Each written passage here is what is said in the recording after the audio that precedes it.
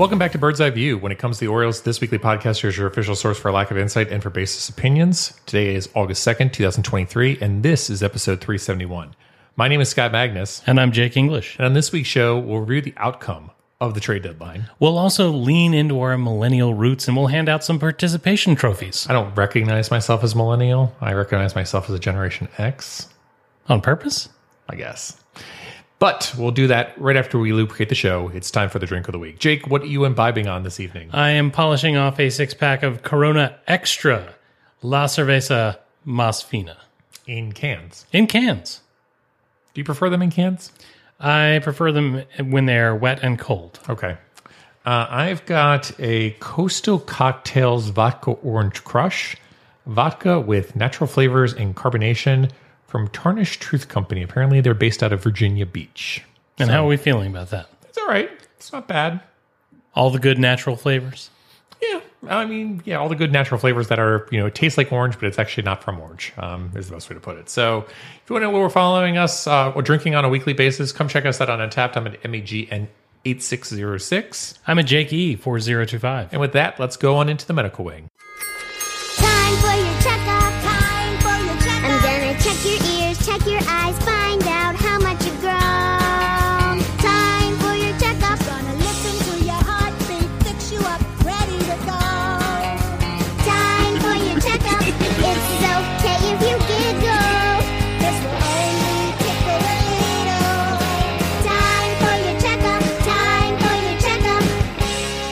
All right, so starting us off on the medical wing, we're going to start with the number one prospect in Major League Baseball. Which Nothing to worry about there. Yeah, Jackson Holliday, who is dealing with an illness, a not specific illness, not a tummy illness, not a cold, not a flu, not even the mumps, but just an illness, and he is day to day. The old man in me says that he's young enough that it might be mono.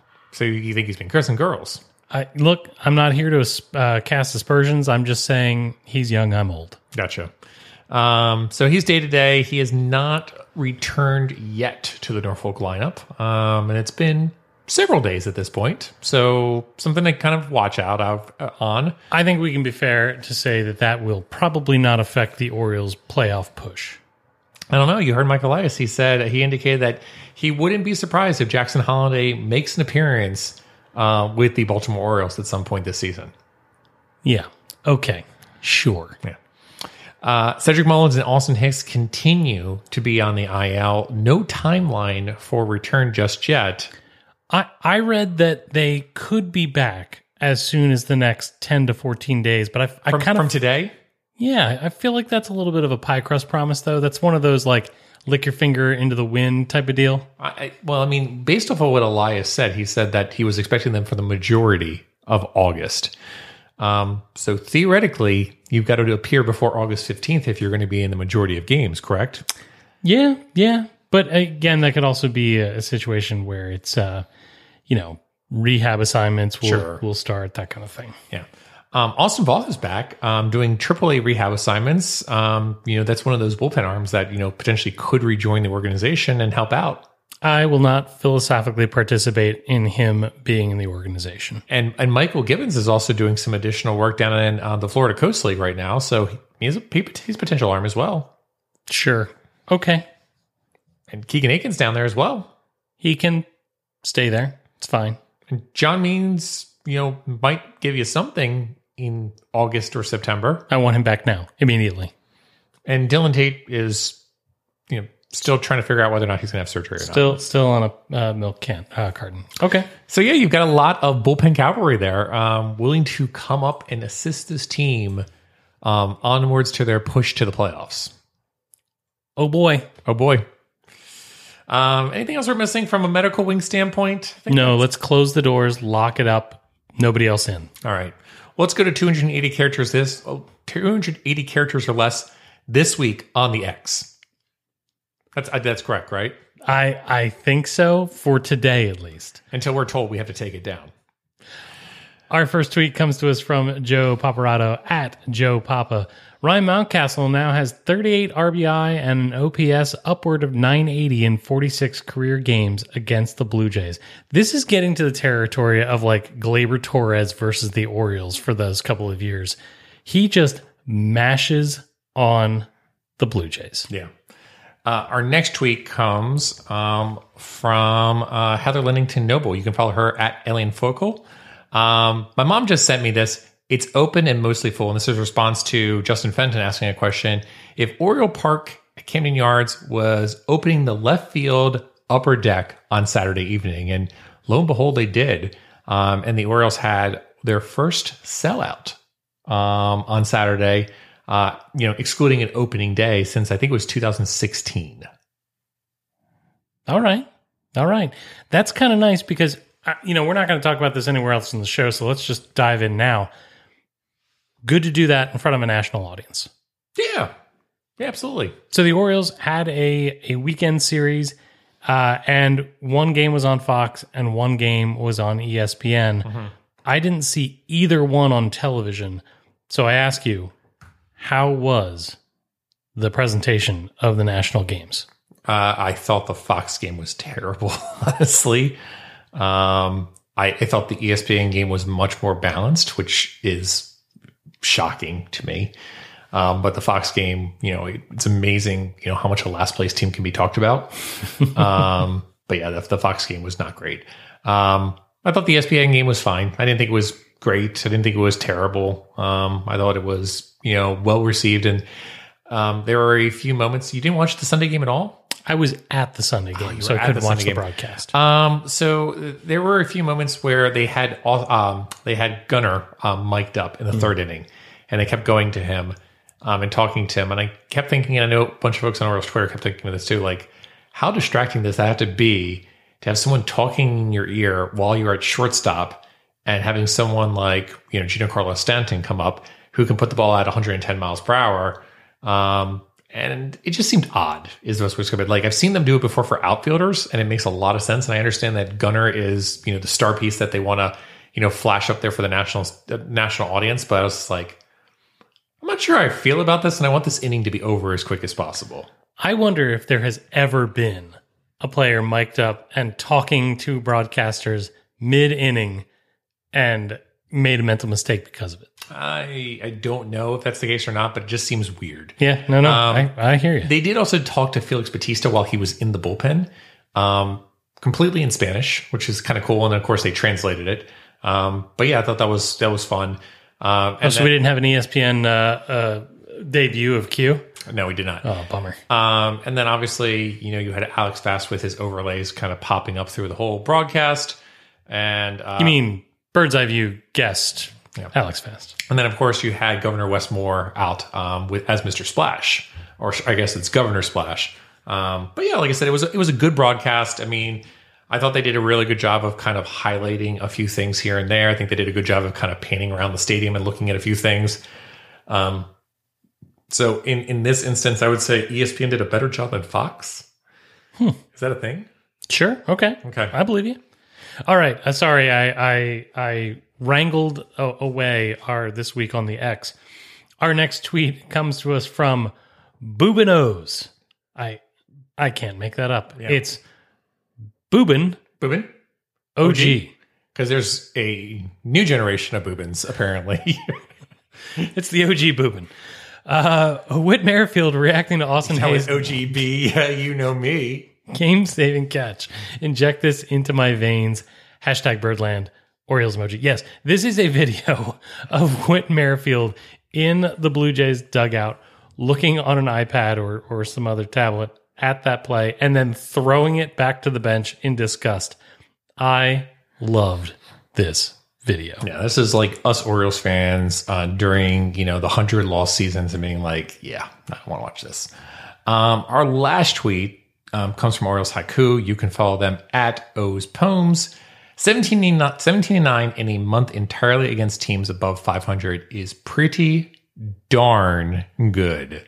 And yeah, I think that's a really good way to put it. I mean, you look at the, given, performance And, I thought back to this and I was thinking about it. I was just like, yeah, July was a pretty decent month, but I don't think it was like a great month. And then you look at the numbers and you're like 17-9, best record in all Major League Baseball during the month of July. They actually tied with the Mariners with a 17-9 record.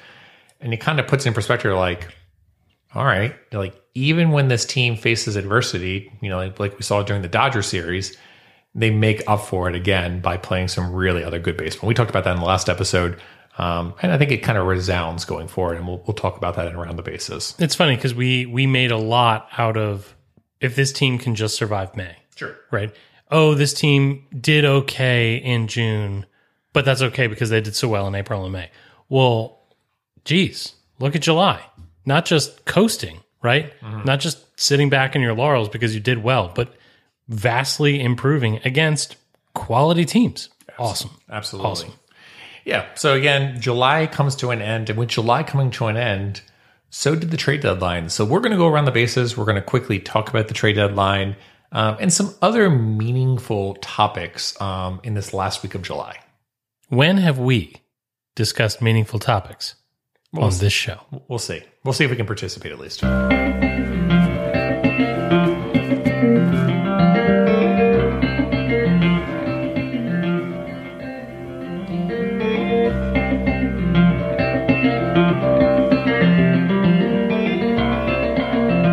So, Jake, the trade deadline has come and gone. It was as of August 1st, 6 o'clock p.m. Eastern Standard Time. Obviously, you always have a little bit of a carryover for the last 30 minutes. And it was a roller coaster ride through the entire weekend. The Orioles were associated with a lot of names. It was definitely an experience. Again, for so many years, we've in essence been perennial sellers, and it's more of a question of like, what can we get for one of our best players, and who is going to still be left on this team at this? And this was a little bit different, where it was, all right, the Orioles are the number one team in the American League. They are the second record in Major League Baseball. They've got a plethora of prospects. They can, in essence, go out and get anybody they want. And again, the Orioles names were floated out pretty much in any single individual, including, a few weeks ago, even Ohtani at a certain point. So quite a different experience and quite a roller coaster where I know everybody was kind of refreshing frantically, every few minutes to see like, what are the Orioles going to do? What are the Orioles going to do? What are the Orioles going to do? And, up until the very last few minutes, and I'm really talking like 5:55, the Orioles were not doing anything. And then the announcement was made that the Orioles went out and got Jack Flaherty from the St. Louis Cardinals, starting pitcher. Jake, everyone has talked ad nauseum about this on Twitter. The various talking heads have talked about this. I know the podcast, every single podcast in the world is going to talk about this. But what do you think? What do you think about the player? What do you think about the deal? So here's what I will say. I know that the Orioles were linked to a lot of big names, Verlander being first and foremost among them. I didn't think that to be a credible possibility. Did they have... Do you believe it was to share alike, where the Orioles are out there as a name just to say we should throw them out there because it makes sense for them? No, I think that the Orioles probably asked about Verlander. Okay. That the teams got involved in discussions, and one of two things happened. Either Verlander said, look, guys, I've been in this way too long. I'm either going to stay where I am or I'm going to go back home, right?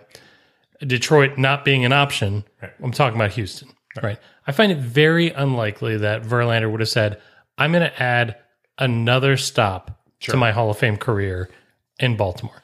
Now, but Jake, he's got a house in Virginia, and Virginia is just a hop, skip, and jump away from Baltimore. That does feel Teixeira-esque. But I didn't really think that was going to happen. Did the Orioles have the bullets in the gun to make that trade happen? Sure. Mm-hmm. I'm not sure that... Now, you get a guy like Justin Verlander, and of course you get a... Verlander-esque pitcher. Verlander-esque pitcher. But I'm not sure that I would have loved the deal because it would have cost a lot. It would have cost a lot. Sure. I mean, if you take a look at, let's go to Scherzer and Verlander really quickly. Your 40-year-old prospects that you're basically getting into the organization. Both deals came back from the Mets, where the Mets basically paid the other organizations to take them on in repayment for, some top 40 prospects. So, I mean, you're in essence looking that you're trading away a Colton Cowser or a Kerstead as part of that deal. Those are the names that are probably thrown out. I'm saying, you're going to have to trade us this if you, in essence, want to make this deal. And by the way, we'll pay off some of the money on that basis. And again, I put a Twitter poll out there asking that question, would you be willing to trade Kerstead or Mayo at the trade deadline? And the resounding, majority basically said, no, we would not. We're willing to do that. Which, again, we'll get into, in a few minutes or a few moments. But yeah, you're right. It would have taken a definitely a top 100 prospect. There's no doubt, and more than likely a top 50 prospect. Sure. I think when you look at a guy like Jack Flaherty, that deal makes sense for the Orioles. And here's why. Actually, I think Kyle Gibson said it best. It's a pretty good club. Mm-hmm. It's a pretty good club. And, with respect to my undying Orioles pessimism after having survived the last several years, I don't think it's terribly smoke and mirrors. We have a serious problem with starting pitching, right? And that is creating another serious problem of middle relief. I think when you look at a guy like Jack Flaherty, he fits the profile of what the Orioles need. A not sexy guy at the back end of the rotation to eat up innings in a competent fashion. Right now, he is a 1.5 WAR player, having pitched 109 innings. Now, 109 innings is nothing to sneeze at, but this guy threw almost 200 in 2019 before, the crazy times happened. Yeah. Is he going to be a lights-out starter? No. Is he going to be a guy that can give you 5+6 innings most times? Yes. Is that good enough to be the fifth starter on a great Orioles club? I would say yes. And what would we give up for him? We gave up Cesar Prieto, who's 5 times blocked, and we gave up Drew Rom, who, with respect to the guy, was not going to be an answer for the Orioles. Yeah, I say that's a no-cost gain, low ceiling add, but it raises the floor of the rotation. So, I mean, I do agree. I don't think Jack Flaherty is a bad pitcher. I will preface that. I would say, when I look at him, I agree that he is a not sexy pickup. And I would put him as a Kyle Gibson kind of pickup is the best way to describe it. I think the question has to be raised. If this was at the very beginning of the season, I think we'd be all like, awesome, great trade, makes total sense. I think, in August, when you're the number one team in the American League, I think you have to say to yourself, is this enough? And I completely understand what you're saying. It's the standpoint of and I've heard this from a lot of folks. Hey, the team is, number one in the American League. They've obviously got a lot of stuff on that basis. And, more than likely, they're going to do pretty well on that basis. And let's not mess with a good thing. But shouldn't we stack the deck? Shouldn't we get a little greedy and say, hey, yes, this is a great team, but can't we make it a little bit better? Can't we, in essence, say, hey, we're not playing for the regular season? Because I think Jack Flaherty is actually a really great addition to a team for a regular season run. But we want to, in essence, bring in star power specifically for an October run. Yeah, your question is, what does Jack Flaherty do for us in a 5-game series and a 7-game series? I'd say even more of a 7-game series. And the reason I bring this up is, in a 5-game series, I think you can, in essence, go with 3 pitchers pretty easily with, the off days and stuff like that and make it work. I think in a 7-game series, I'm not saying it's impossible. I think it's more difficult, but we've certainly seen rotations use only 3 pitchers in a 7-game series. But more than likely, it's been a situation where it's a Cy Young runner coming back for, game 1, 4, and 7. And I certainly don't think the Orioles have, a Cy Young award winner on this basis or this team. Nor do I know if the Orioles would have traded someone on that basis to basically say, hey, they're going to be your game 1, 4, or 7 pitchers in a 7-game series. But again, I come back to the standpoint, and there was a comment specifically made on Fangraphs about this, and I think it's a really good one. I think Elias and the regime is a great general managing organization. I don't think we can critique what has been done. You take a look at how we've done from a player development standpoint, from a draft standpoint, how we progress certain talent, and it certainly looks like the future is bright. However, if we look at other organizations that are extremely well run, and I'm going to point to the Dodgers organization. The Dodgers organization has been able to, in essence, grow the farm system, been able to do player development, and pivot when necessary to pick up the necessary pieces to propel them deep into the playoffs. Now, that doesn't mean they win every year, but they perennially put themselves in a position where they're going to potentially be in the NLCS.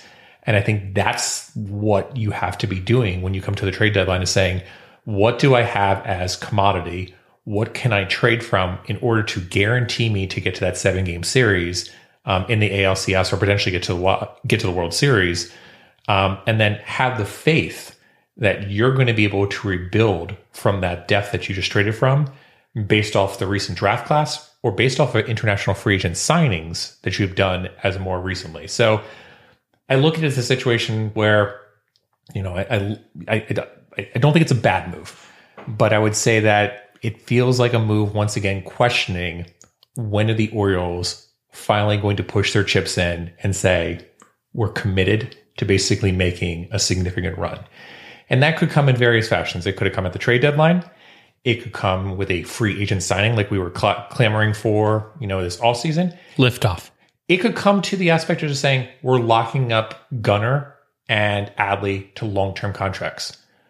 But once again, at this trade deadline, the Orioles organization did nothing to basically say, hey, we are willing, both as an ownership group and a general managing group, to say, we think we have something here, and we're going to push a few chips in to basically show that we're serious. I agree that if there was a Dan Duquette, the Torpedoes deal to be made, that the Orioles balked from it. Yeah. I agree. But I also wonder... And I don't know if I would agree with you. I don't know if they balked. I think it's a situation of, like, I do think they were engaged in talks. I just don't know if they said to themselves, let's do it. Let's get crazy. Yes, it's an overpay slightly, but we're going to do it in order to really have this fan base go absolutely insane. And again, you talked about clubhouse chemistry. I agree with Gibson completely. Great team.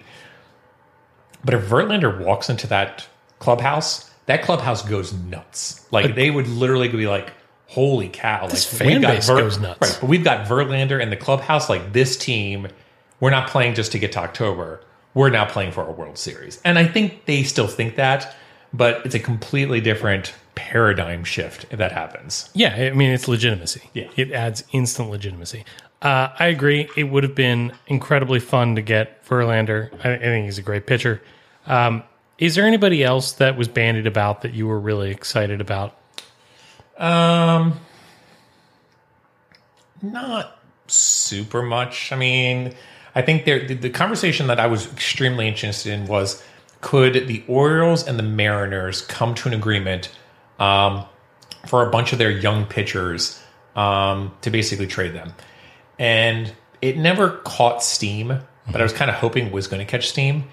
And I think it's something to still watch for. I mean, those are pitchers that are not rentals. They've got them for 2 to 3 more years. I think that's going to be one that we're going to want to keep an eye on in the offseason, because I think that's something that could happen in the offseason. But that was probably the only one that I was looking at. It's like, I would have really loved to have gone out and gotten someone like Sewald or Robertson in the bullpen. But from a starting pitching standpoint, I wasn't huge on Edward Rodriguez. I wasn't really huge on anybody else. I wasn't big on him in 2014 either, but that's a different story. I think, for me, it was going to be, I wanted a really good bullpen arm. Sewald was the person I wanted personally. And then I wanted, if I really want to make an impact, I wanted someone that had postseason experience. Verlander was the guy in my mind. Like, if Verlander's available, honestly, I would probably have traded Cowser or Mayo, and had them pay it down. And especially if I can get Verlander for this year and next year, I'm willing to try it out. I mean, 1 of 5 prospects makes it to the majors and actually does well. So there's a lot of people that are saying, well, Kjerstad's going to be a perennial all-star.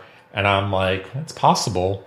But again, it's the question of, how many all-stars are you going to have Is Adley going to be an all-star? Gunnar going to be an all-star? Mayo going to be an all-star? Westberg going to be an all-star? Kerstead going to be an all-star? It doesn't make sense. Yes, they're all going to be all-stars. all-stars. They're all going to sign here forever. Everything will be great in Birdland forever and ever and ever. Yeah.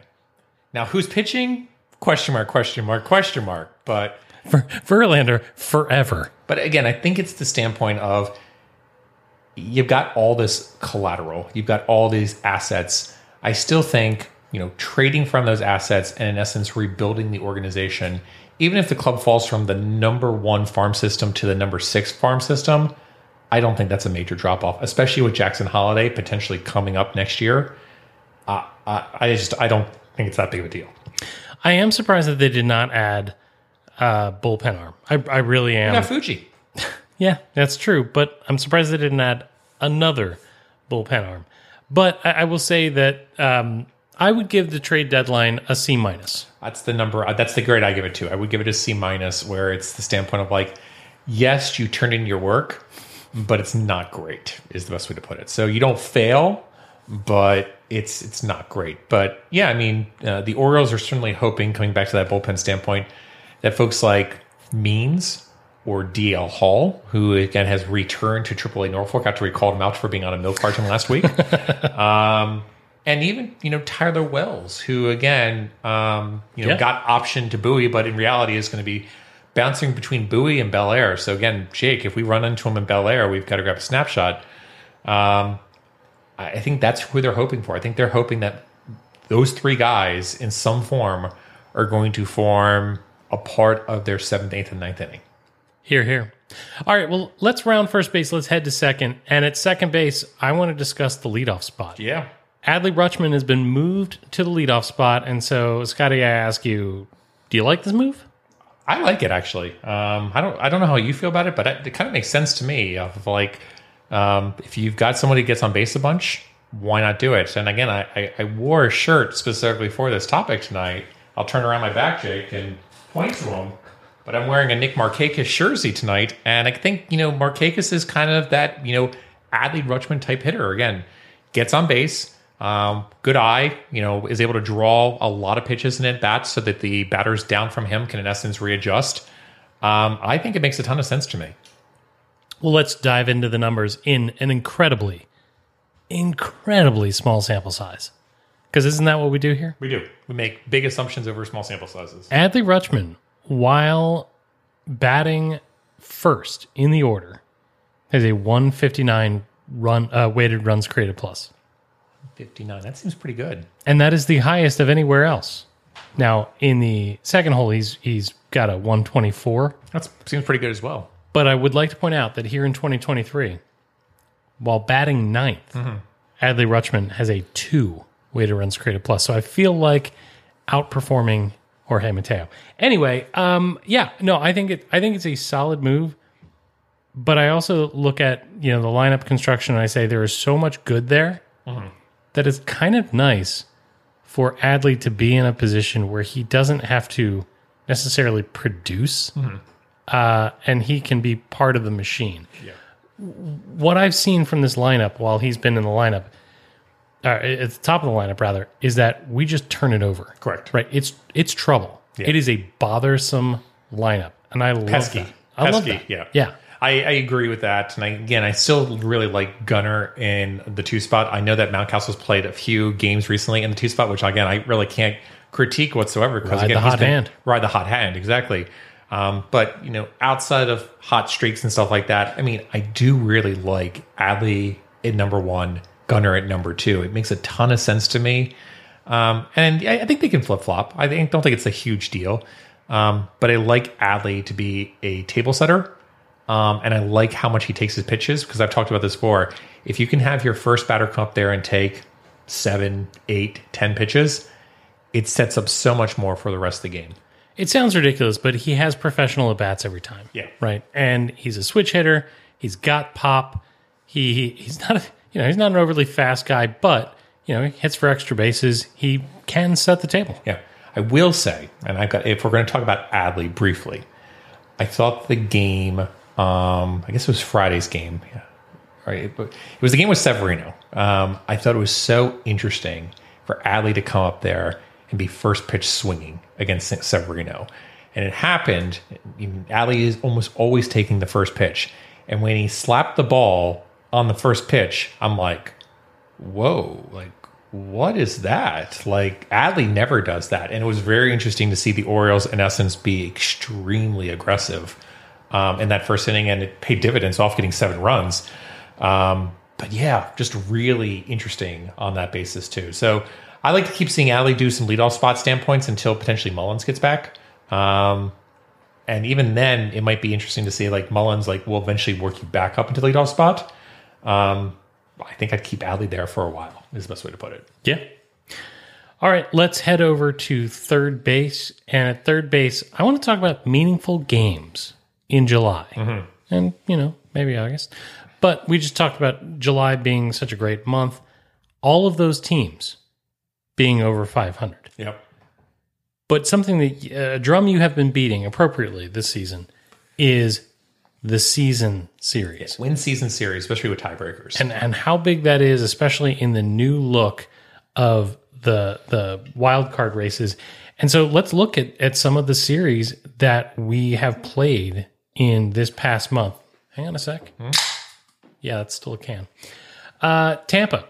We played a great series in Tampa, won 3 out of 4 games. We talked about it last week, but the Orioles would have to get swept to lose that at home to lose that season series. You got to win 1 game in a 4-game series. So again, feel good about that. Feel good about that. It's not a guarantee, but you got to feel pretty good that the Orioles are going to scrape by with 1 game in that 4-game series. The Orioles played a home series against the Yankees with 2 games on national television and won the series. Yep. And the season series. Correct. Yeah, they went 7-6 for the season. And again, going into that Sunday game, you're looking at it and saying, well, if they lose here, it's not a disaster, but it would be really nice just to have that tiebreaker against the Yankees. Look, and I know they're a last place team, and may they forever be, but it's the type of thing where I never write them off. You never know. I will want to see them lose until the last game of the season because there's just there is no limit to how, and you used the word pesky earlier, but they can be, right? You look at Toronto. The Orioles lost today on the 2nd of August, which means that they've at least split the particular series that they're in right now. But we've already won the season series. They're up Toronto. 7-2 now in this series. So again, there's 4 games left. They've got the one tomorrow on Thursday with Jack Flaherty actually starting, and then they've got 3 later on this month against the Jays. But the Orioles have the tiebreaker now against the Jays, which again, coming into this series, the Jays were, I think, 5.5 games back. So again, a really bad series, and the Jays are right in it for the American League East.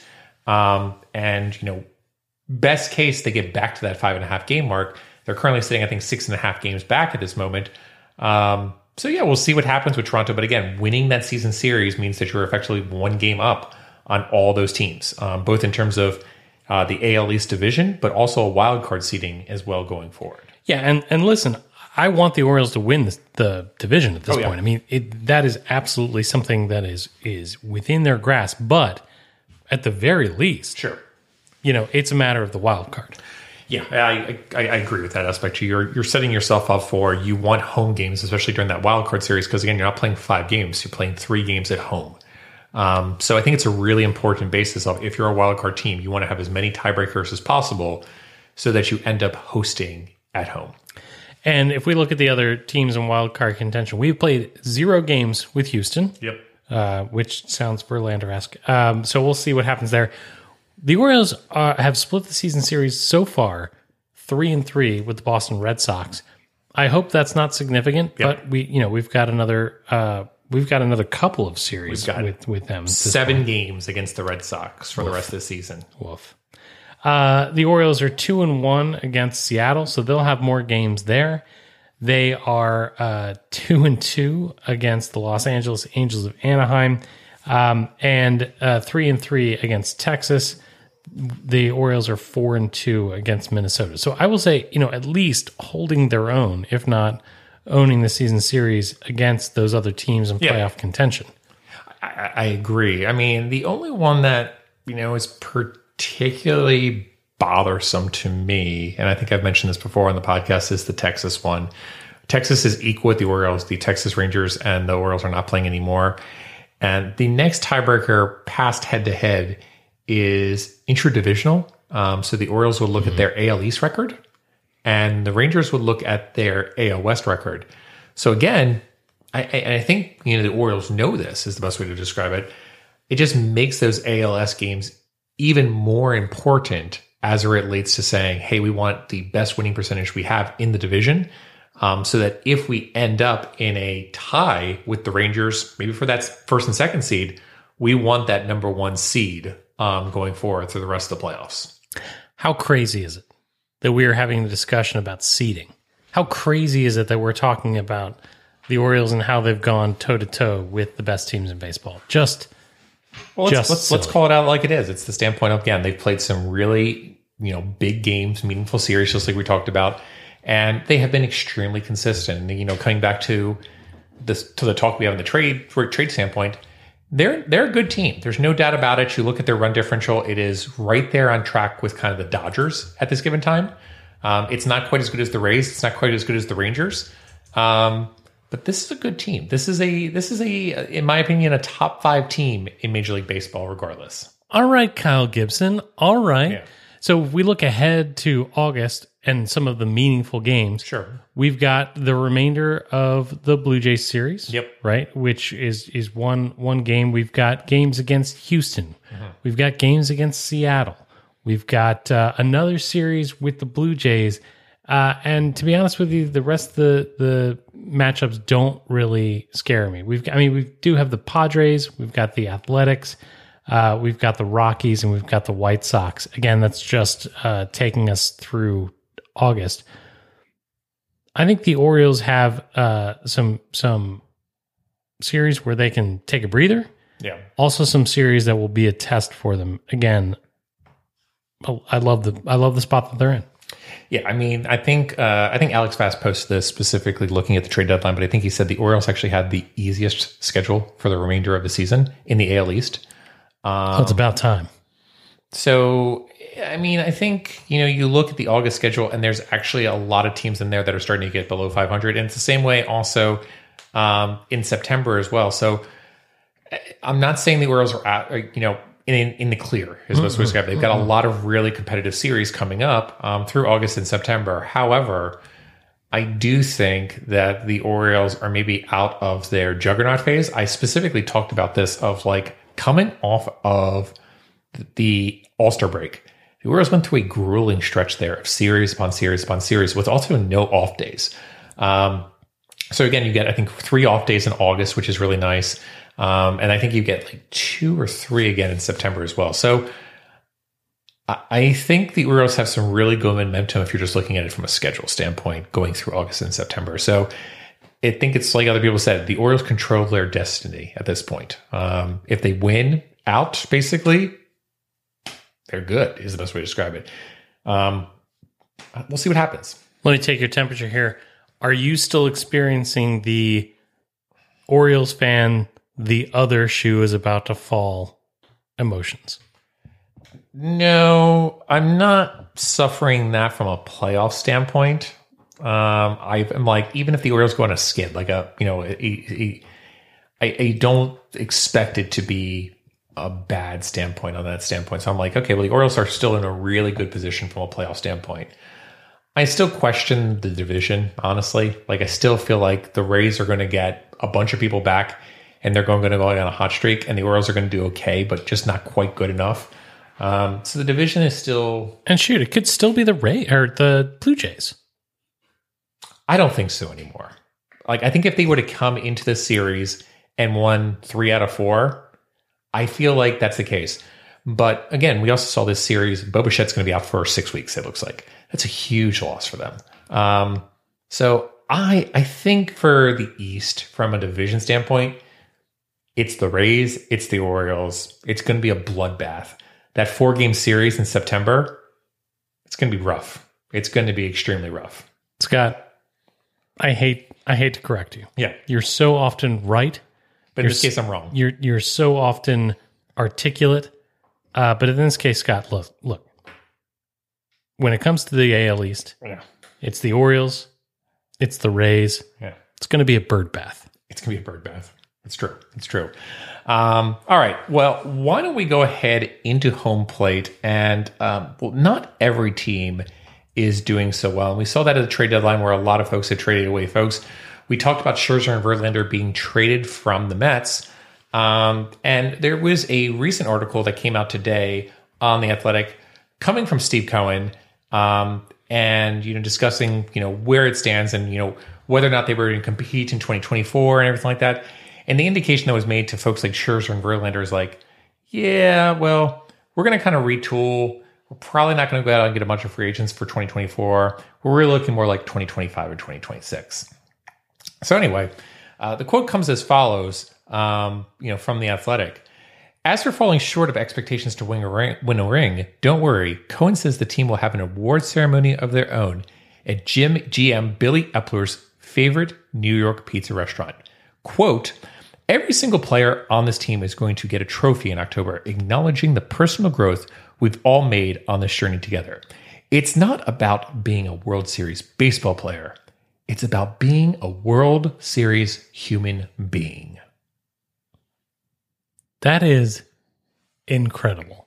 Scott, you made me aware of this article, and I did not believe you. Mm-hmm. I thought that you were pulling my leg. I thought that you were taking me on a journey of our own. And I can't tell if I love this or think this is incredibly pathetic. And while I work those feelings out in my own, I will say that we try to do this, Scott, on a regular basis. You and I, every year, give out trophies because we know that it's not about being World Series champions. It's about being Bevy Award winners. Isn't this really what we do? This is classic Bevy Awards. Isn't Steve Cohen here talking about the 5th Beatle Award? I believe he is.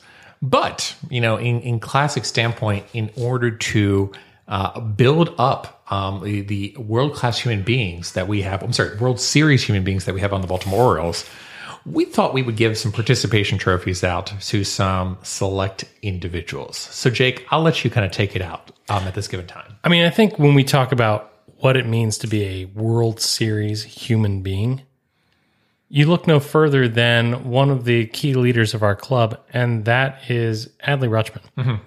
And Adley Rutschman issues the World Series of hugs.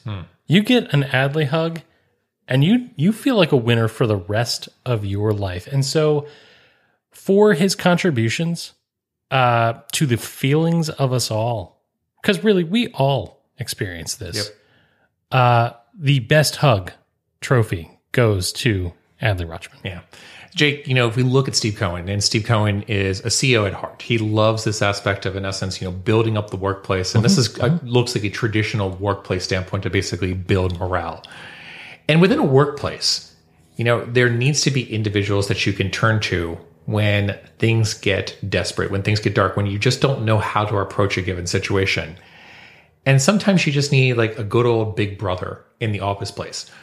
So this award is going to be my Big Brother Award. It's going to go to mi hermano, Jorge Mateo.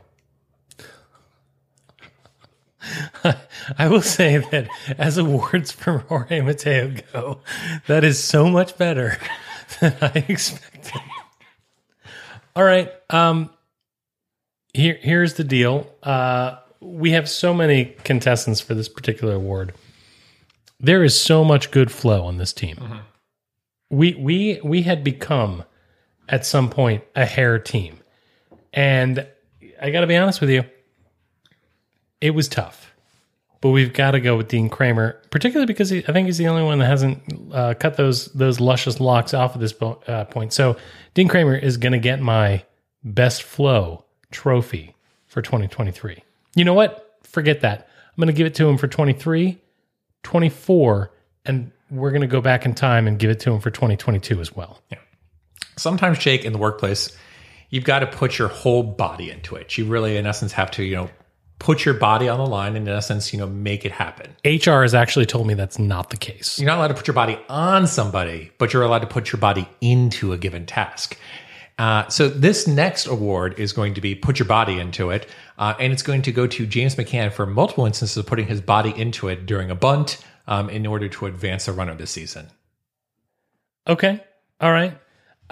We mentioned him earlier in the podcast, and that is the Orioles translator Q. Brandon Quentis is, of course, who we're talking about here. And I've got to say, he has really been a part of our experience of this team. Some of the great personalities on this team have been guys who probably speak English better than we realize, but are maybe not as confident in front of the press, et cetera, et cetera. But he brings that out in these guys. And so he gets my thank you for being a friend trophy for 2023, because the sheer joy and relationship between him and some of the players that he translates for is clear. And I feel like he's become one of us. He's part of the club as much as the players, especially in those happy moments when we're enjoying post-game pressers. Yeah. Jake, safety is a paramount aspect in the workplace, and we are in a particularly dangerous time in this moment. It's summertime. Heat exhaustion is running rampant through generally the whole world at this given moment. So I'm going to go ahead and give my EHSS, my safety award, to Kyle Gibson for his instruction on proper water techniques and checking on the sprinkler systems in many instances. That is the longest introduction for Dong Bong Award. There's no other way that you could have made Dong Bong a longer what? Nope. I'm going to leave that right there. Just leave it there. I just used the word intro. Yep. Let's talk about player intros. We have in this year's bevies, there was the discussion of walk-up songs, but when you talk about best intros in Orioles history, I will forever be partial to Jim Johnson coming into The Pretender. That's a moment that I don't think can possibly be replaced in my own personal fan experience. But it's impossible to not be taken in by the spectacle and the sheer excitement of watching Felix Bautista come in with his intro, whether it be the lights, whether it be the music, whether it be the Baltimore reference. Love it all. Best intro goes to Felix Bautista. Jake, whenever you're a new employee in the workplace, it's always tough to replace a former employee. You're filling big shoes, as it were. But some employees come into the workplace and they really step into it and really try to embrace, that previous personality that was in the ballpark. So, Jake, this next award is going to be called the "You're Not Rugned, but You're Okay with Us," and it's going to go to Adam Frazier. All right. My last participation trophy that I would like to issue to the 2023 Baltimore Orioles is the "In Your Face, Eat Some Crow" trophy. And that is a player that has made me look incredibly foolish. And that is Grayson Rodriguez, who has really turned it around the second half. Now, obviously, he was part of a losing effort here tonight, but I wasn't sure that he would be able to do the things that he's done upon his return to the major league level, which makes me not only eat crow, but every time it happens, it's delightfully thrust in my face. So the "In Your Face, Eat Crow" trophy directly to Grayson Rodriguez. Folks, what did we miss out on? Who would you give a participation trophy to on the Baltimore Orioles at the end of October? Reach out to us at Bird's Eye View BAL and let us know what awards we missed and who'd you be giving out them to. Game balls and orange slices. That's what we do what here. The Baltimore Orioles do. That's what we do here at Baltimore. All right, well, with that, let's go ahead over to Fantasy Boss and see who won this past week. There's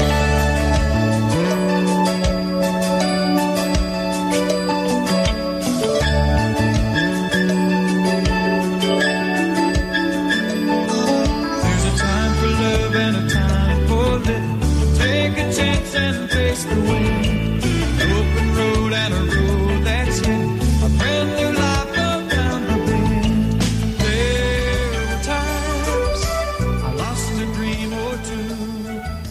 can't believe it. I can't believe it. Dongs. Do you remember the Dong Slam poetry? Yep. We might have to update that. Dongs. There are so many Dongs. there's so many old, outdated references there. We may have to update the Dong Slam poetry for 2023. Oh Lord. I was trending in such the right direction. Yes, you had one in a row.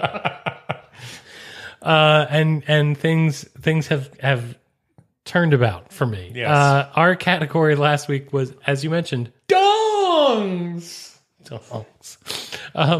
I selected. What do you think your children are thinking right now? I have no idea.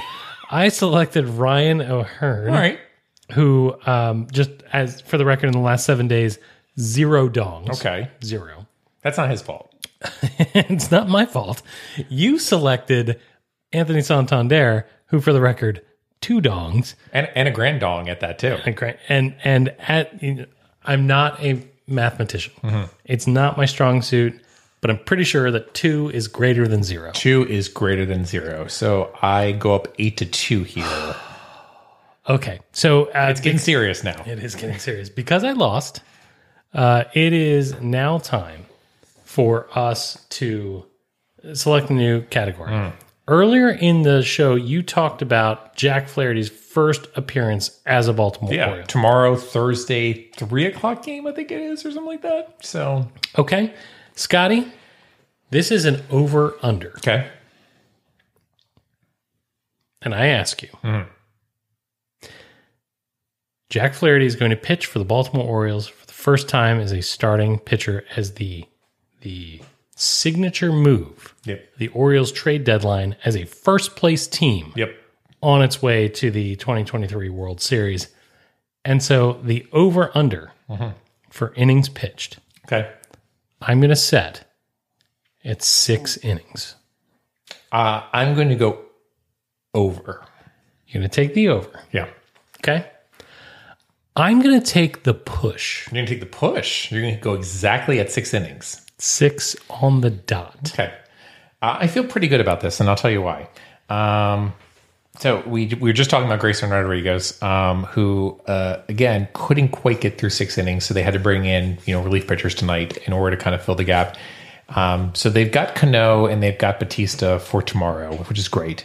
But they're not going to want to use Batista for super long because they did that earlier in the series.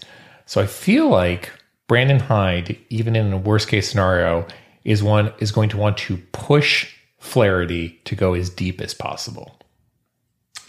So I'm okay with this. Okay.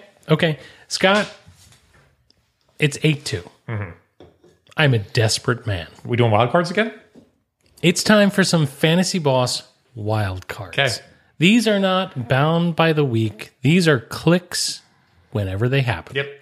So, Scotty, my first wild card of the 2023 season, it's a Hail Mary. Okay.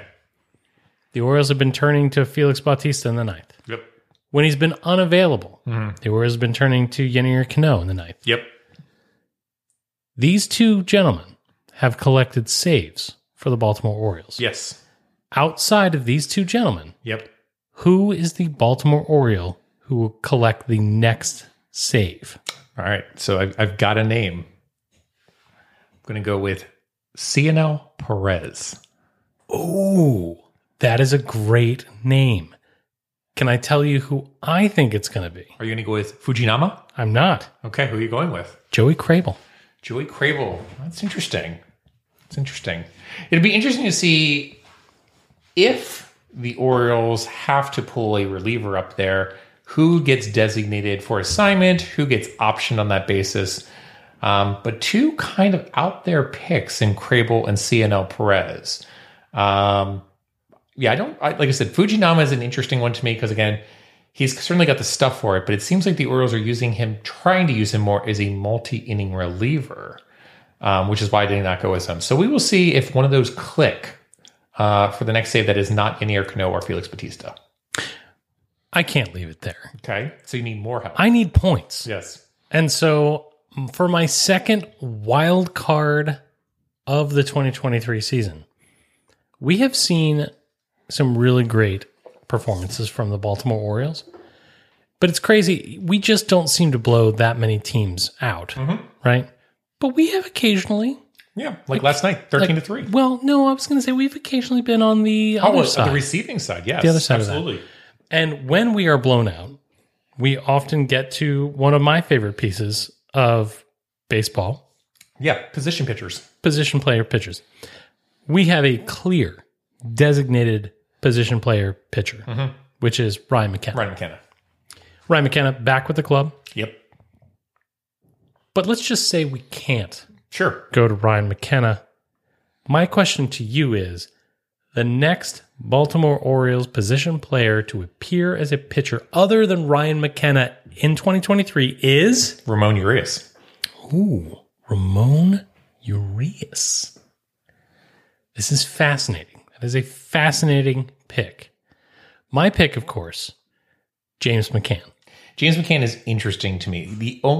I would have actually probably gone with James McCann, but here's the only reason why I did not go James McCann is I think Brandon Hyde would look at that and say, if Adley is behind at catcher and something were to happen, I don't want to lose both my catchers as part of that process. So I feel like any other manager wouldn't give a care in the world to that, but Brandon Hyde would be like, don't want to lose both my catchers, which is why I think Urias makes a lot of sense, because I think he could get up there and throw a sidearm and be perfectly fine.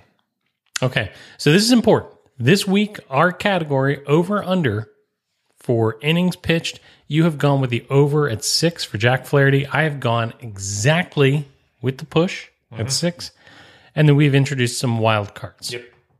Scotty, I hope that by the time we get together next week, we will have an up and down week, and I'll be staring down an 8-5 wild card infused historic comeback. I really hope we don't see fantasy position balls. players pitching. Like, that would be really bad. Well, it could be if they were up by 20 runs. Zero chance they did. It'd be bringing in Crable basically at that point for a three inning save.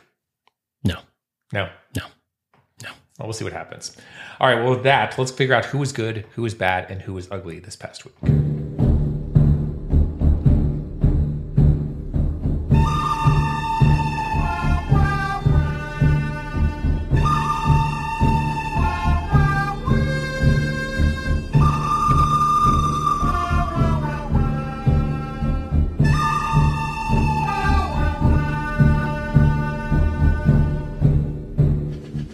That's right. It's time again for the good, the bad, the ugly. Scotty, I didn't do this. I didn't do it. It's not shtick we're going to do today, but I'm going to warn you. I was tempted to go good this week. The Orioles are going good. Yep. And while we're talking about good, let's talk about Ryan Mountcastle. In 20 plate appearances this past week, excluding tonight, in which he also performed well, a 235 weighted runs created plus with an absolutely even 10% K percentage and walk percentage. In the last 20 plate appearances, he has a 400 BABIP. No Baltimore Oriole that I know deserves such a turn in fortunes. Again, I'm delighted to see him being used correctly and rising to the moment. Welcome back, Ryan Mountcastle. Yeah, I mean, my good is going to go to Kyle Gibson. You know, in the past 14 days, 3 starts, 9 Ks per 9, 2 walks per 9, 3.0 ERA, 2.83 FIP, and again, he's been going deep into games. So again, I really think it's important. You know, Kyle Gibson, like we discussed with the Flaherty trade, is not a flashy pitcher. He's not going to be great, but he seems to really be really dependable and really consistent in most outings. So, yeah, I think Kyle Gibson deserves a little accolade every once in a while. So he gets my good for the week. My bad is going to go to Tyler Wells. Tyler Wells was optioned to the minor leagues. An option to Bowie, not Norfolk. I got to be honest. I think this is about nothing more than giving him a breather, saving some innings on the arms, and figuring out when the transition is going to be to bring him back as a reliever rather than a starter. But boy, howdy, as excited as I have been about Tyler Wells over this season, he was bad in his last couple of starts. No, I agree. I mean, I think it's bad. My bad is going to go to Colton Cowser, who, again, is just not doing great at the plate. 083 average, 148 on base percentage, negative 28 weighted runs created plus. And even on the season, not doing so great at an 098 average, 254 on base percentage. Look, he's struggling. It's as simple as that. And he's struggling at the worst time. I mean, with Mullins and Hayes both out, Mullins and Hicks both out, Cowser has to pick it up, is the best way to put it. So he has only been in 63 plate appearances. You got to at least let this go out to 100 plate appearances. But eventually, it's going to get to the point when like Mullins or Hicks comes back, you're going to have to look at it and be like, is Cowser ready for it? Yes or no? And you're going to have to make a move. Right now I'd say keep playing him. Hope he catches lightning in a bottle. But it's not something that you probably can make consistent for much longer once your better players come back. Absolutely. You just in a nearly Freudian way mentioned Austin Hayes. Yeah. He was my bad last week, and he has evolved into my ugly this week. Austin Hayes simply doing nothing for us at the plate. He had 24 plate appearances this week, which is just 3 off the team lead, and he did nothing with them. He has a negative 23 weighted runs created plus. Look, he's not even striking out that much. It's a 16.7 against a 12.5 walk rate, but a 118 BABIP, a WOBA of 137. It's a woeful of 137. Austin Hayes just doing nothing at the plate and really hasn't done anything since the All-Star break. We talk on and on and on and on about what Austin Hayes can do in a full, healthy season. For a while, he looked great. He was an all-star, for God's sake. And it's not that he's bringing us nothing. He obviously had a game-winning defensive play. But from an offensive standpoint, it has been absolutely ugly. And it was again this week. Yeah. My ugly for the week, it's going to go to the obvious one, which is the trade deadline. The trade deadline was an ugly situation. I covered it earlier in the podcast. It's just not good on the basis of like, yeah, I'm glad that they went out and got a starting pitcher in Flaherty, but just so much more hope for what they were going to do. And they just left me, we'll call it just, looking and saying, yeah, you did something, but is it going to be enough? And we won't know if it was enough until we get to the end of October, is the best way to describe it. But just the whole situation, the anxiety, the animosity, the fighting between fans of like, should we keep our prospects? Shouldn't we keep our prospects? Everybody seemed on the edge, is the best way to describe it, for that whole period of time. And it wasn't fun. It was not fun. And again, there was a lot of, yelling, screaming, tantrums being thrown. And it's just an ugly situation. So I'm glad it's done. But I do kind of think it's an ugly standpoint of, I think we're going to look back at the trade deadline and say, could we have done more? Sure. I mean, first and foremost, from a trade deadline, I hope we don't look back with regret. But from a fan standpoint, I do wonder if this is like, we're not good at this yet. Mm-hmm. We don't have the muscle memory of following a good club through the trade deadline. And look, before it was a matter of how much ugliness are we going to have to swallow as we get rid of the only things that are valuable in our club while we try to get better. And now it's a matter of how much better do we need to get and how much will we settle for, right? I hope we get better at this as the seasons unfold. But yeah, pretty ugly. Yeah, I mean, like I said, it's just an ugly situation. And you're absolutely right. It's muscle memory, but even from a muscle memory standpoint, if we think back to the Buckle Up Birds era, it's not like the Buckle Up Birds era had great trade deadline things outside of Andrew Miller. But I think back to like folks getting like Alejandro De Aza, for example, and stuff like that. So outside of the Andrew Miller trade, not much of anything. It's funny.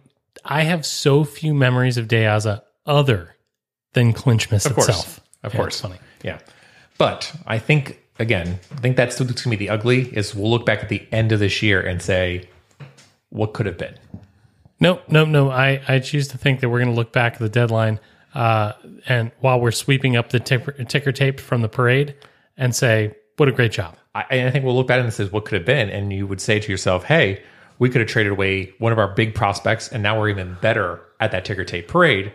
Or we could go the negative route, which Bird's Eye View typically does. Sorry, I let me switch off my orange. Your Jim Hunter glasses? Yeah, and put on the regular ones. Yeah, you are correct. You are correct, sir. All right. Well, with that, why don't we go ahead and blow the save and end this thing?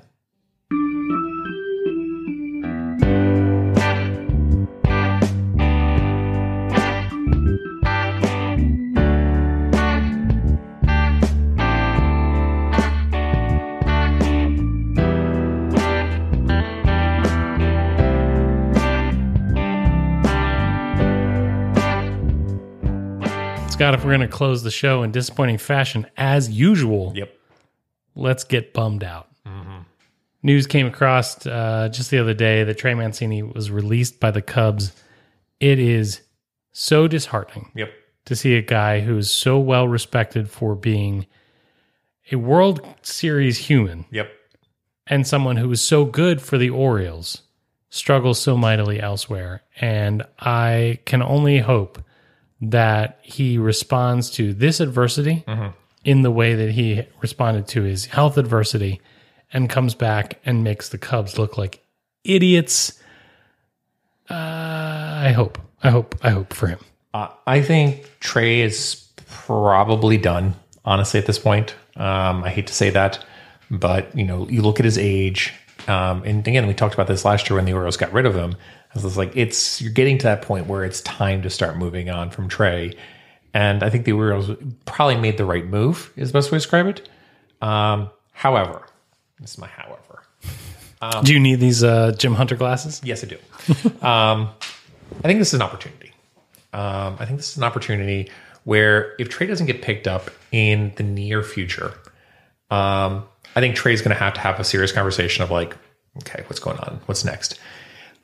If Trey's not picked up and he's not going to in essence be an organization, I think it'd be great if the Orioles offer him a role and basically say, hey, we want you to come back for the rest of the season and potentially even next year, be a community ambassador, be there in the dugout with the team, and then in essence, serve as an auxiliary hitting coach or something like that on that basis. I think it makes a ton of sense.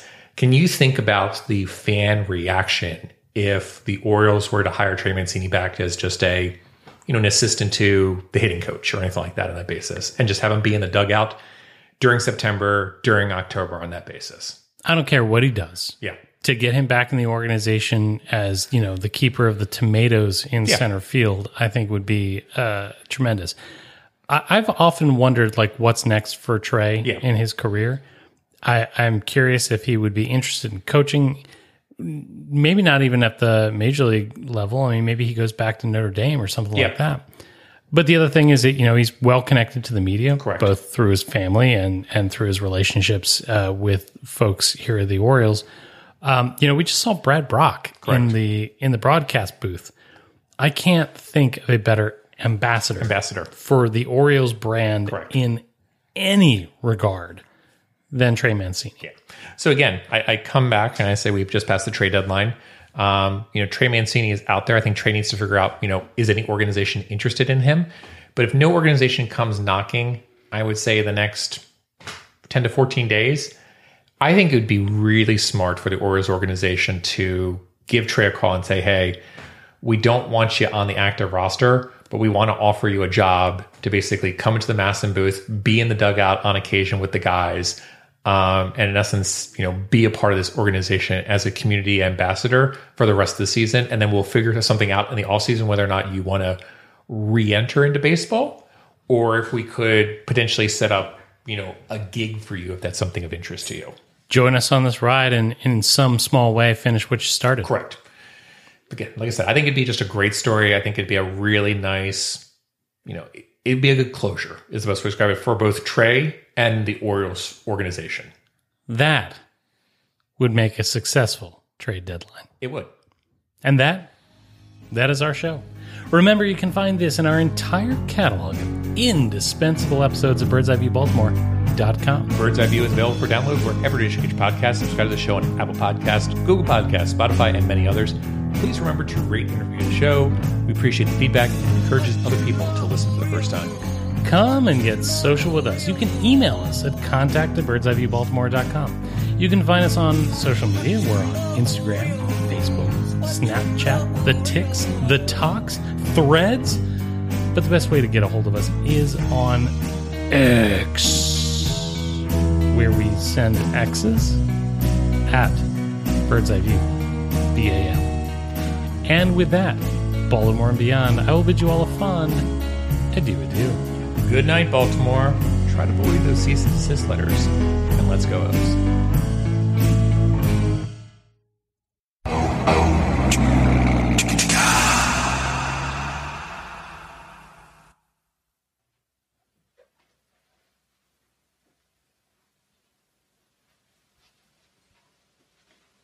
You're still here? It's over. Go home. Go.